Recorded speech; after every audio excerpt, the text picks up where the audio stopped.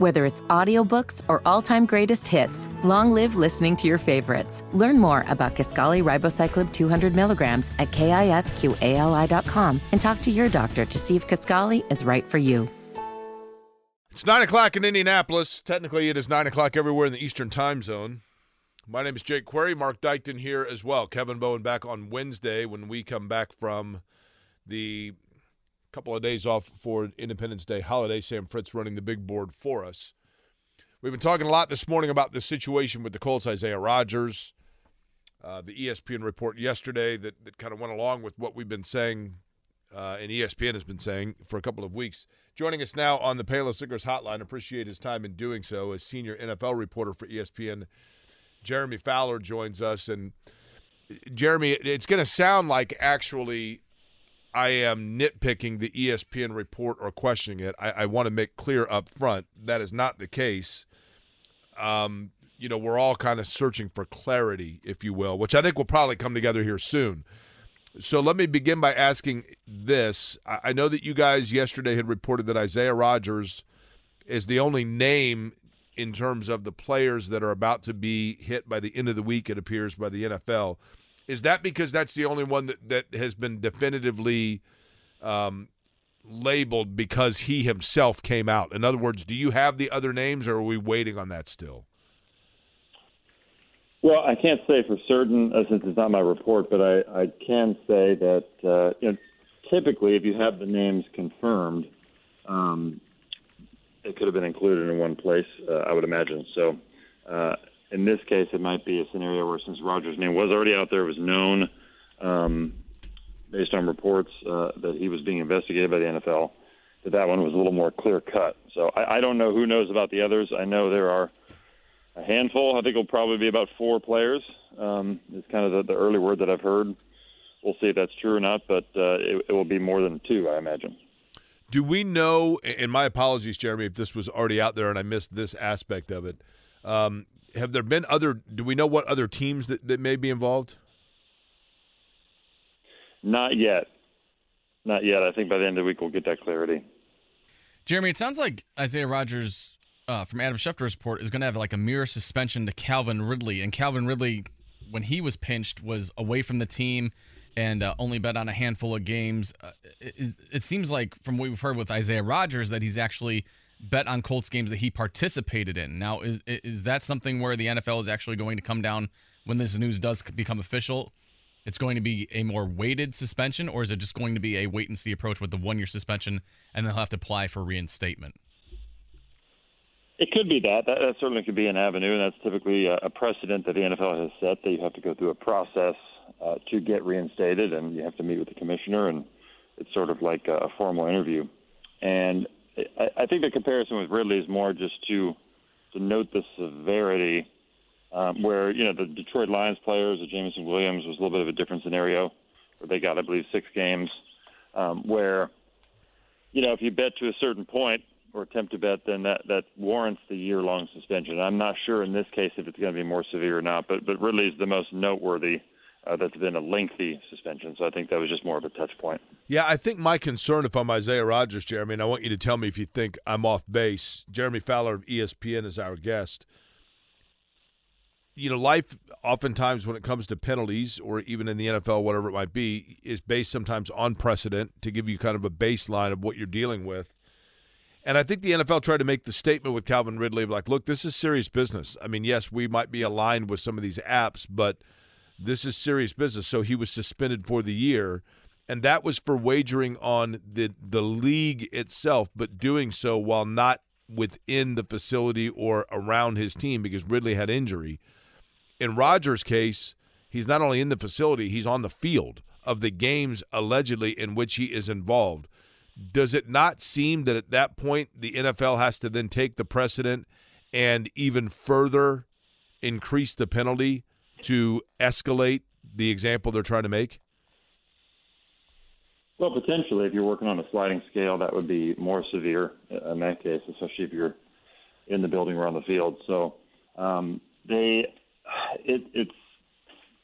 it's pretty clear that the league is trying to they've had to make some adjustments on this.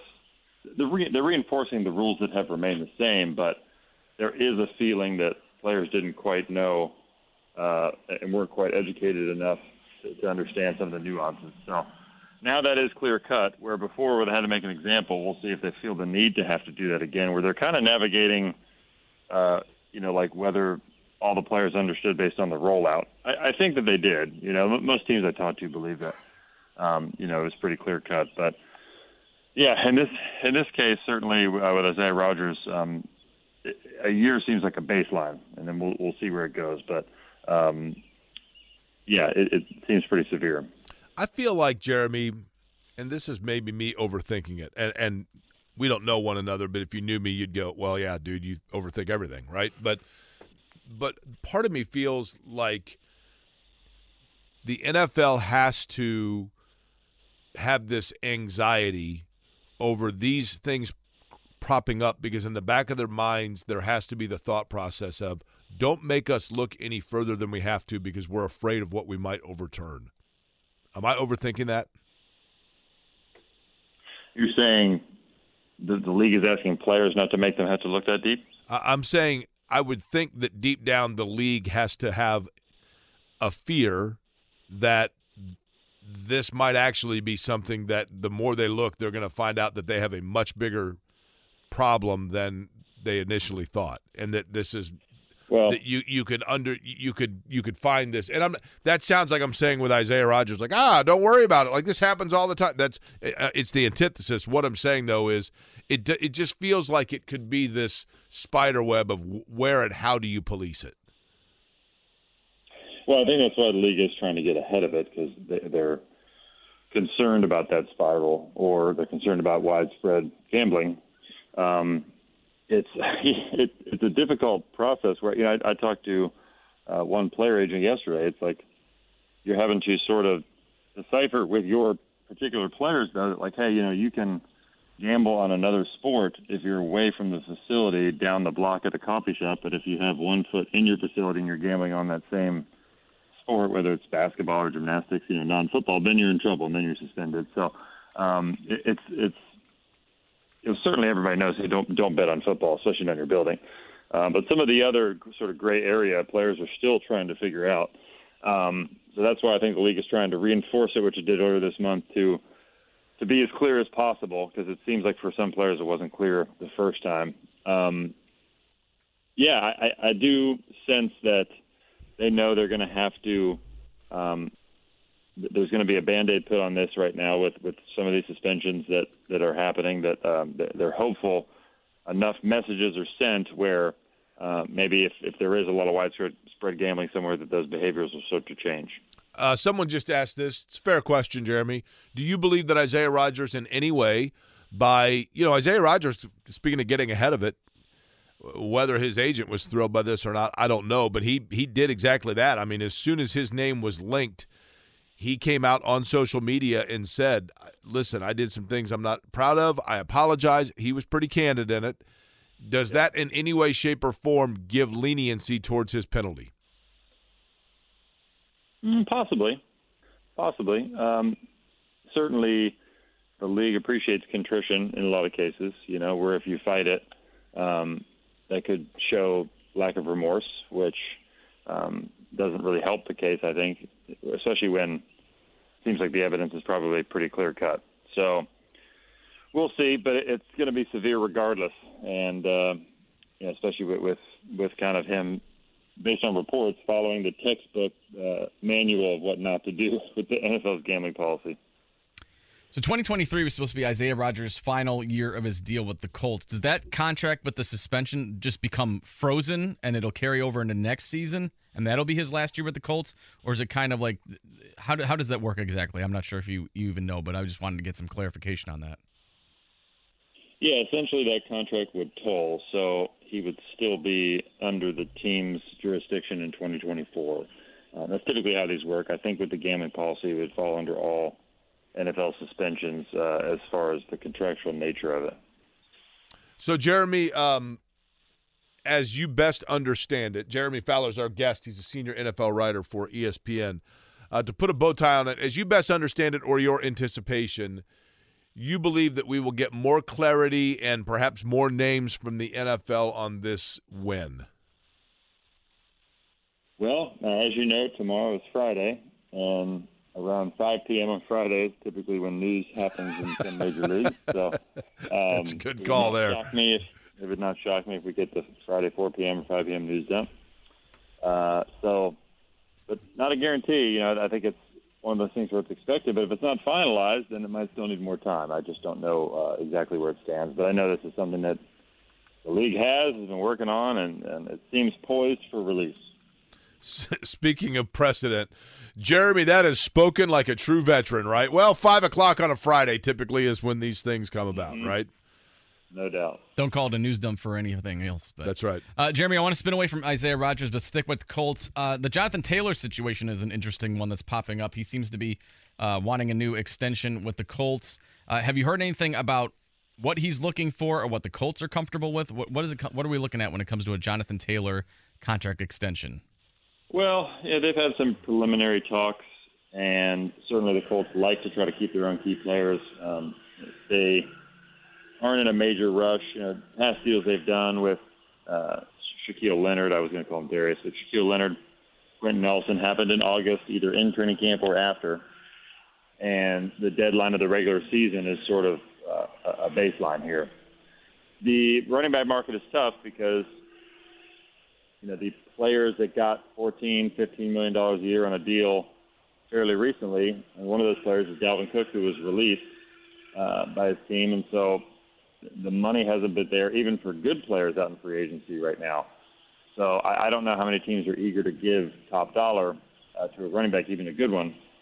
However, you know, the Colts, they're very big on homegrown players getting rewarded, keeping those guys, and I think they can probably find a sweet spot. You know, the Nick Chubb contract comes to mind because he, didn't have the big average per year. I think it was $12 million something. But he had 3 years and a lot of guarantees. So maybe they can do something like that, a 3 or 4 year deal that's not a huge average per year, but they can at least have a good structure to it that satisfies the player. Jeremy, I'm always interested in this for our listeners. And without like this is going to be like one of those things in school where like you say a word and you have to give like the first reactionary thing that comes to your mind, right? When we know during the Peyton Manning era, during the Andrew Luck era, you know, the Indianapolis Colts were an epicenter NFL team. I mean, there was a lot of attention about them. That, you know, you'd go on the road and there would be fans at the visiting stadiums that would be there early to watch Peyton working out, et cetera, et cetera. And the NFL, in terms of relevance, has ebb and flows. Every franchise is relevant, obviously, because it's the 800-pound gorilla. But in the NFL world itself, in 2023, in terms of overall relevance, competitiveness, level of times that you got to check in on them, the roster, their sexiness, all things put together, give me the two franchises that you, in your mind, lump together as synonymous when you think of the Indianapolis Colts. The sister franchises you think of are blank. Go. Sister franchises to the Colts right now or traditionally? Right now. Ooh, so I need to find a middle-of-the-road team with modest values and well-known. Steelers is too strong. I would say maybe the Chargers. Okay. Good, not great. You know, good roster. Maybe underachieved in some spots. That's a tough question. Saints, a little bit. Not Team bad. Sort of Titans looking for a quarterback the last few years post Drew Brees. Titans being there. Maybe. Hey, Titans have had some playoff success though. You know. Yes. I don't know if the Colts have had enough of that. I'm telling you, Jeremy, people here, and that's what's funny about it, and this is true of every franchise, so I'm not picking on people, but, you know, people in Indy think that, like, the Colts are still the straw mix in the NFL's drink, and I'm like, No. Well, Jeremy, I'll say this, though. You know, I did my training camp trips late August, early late July, early August, and I wasn't going to go to the Midwest in Indianapolis, but because of Anthony Richardson, I'm very tempted to change my direction. Is that because you think he's going to be? Is that because you think he's going to be a great player? Is that because you were intrigued by how high he was drafted, or is that because you don't know which way to look at that? Well, probably all the above. I mean, I think I want to find out what he could be right now and what he could be 3 years from now. So the ceiling is massive. You talk to other coaches around the league, they're like, the guy's ridiculous. So it's really interesting. Jeremy, you brought up the Titans. What's going on with DeAndre Hopkins? He's been released by the Cardinals. He had a visit with the Patriots, and he's visited with the Titans, but it's been pretty quiet ever since. Have you heard anything in regards to DeAndre Hopkins and for Dalvin Cook, for that matter? Well, DeAndre Hopkins is still weighing his options, kind of put a reset after he made those visits. He's got strong interest from the Titans and Patriots. Those are still under consideration as far as I understand. I know there is mutual interest with the Patriots that went well. But I think he's going to wait closer to training camp. There's certainly going to be some other interest that could get in the mix. So why not wait to see who steps up? Dalvin Cook's in the same boat. I don't think he's going to take any free agency visits. I think he's probably at this point going to wait till after the franchise tag, because you have 3 running backs that are on the tag, and if they get long-term deals, that sort of changes the comps for contracts. And AFC East is sort of one to watch here, and the Dolphins, the Jets, both those teams have looked into Dalvin, and the Patriots too, I believe. Jeremy Fowler's work is, of course, seen on ESPN as an ESPN staff writer and, again, senior football writer covering the NFL. Jeremy, a pleasure, and appreciate the time, and certainly enjoy Central Indiana when you come to check out Anthony Richardson during camp.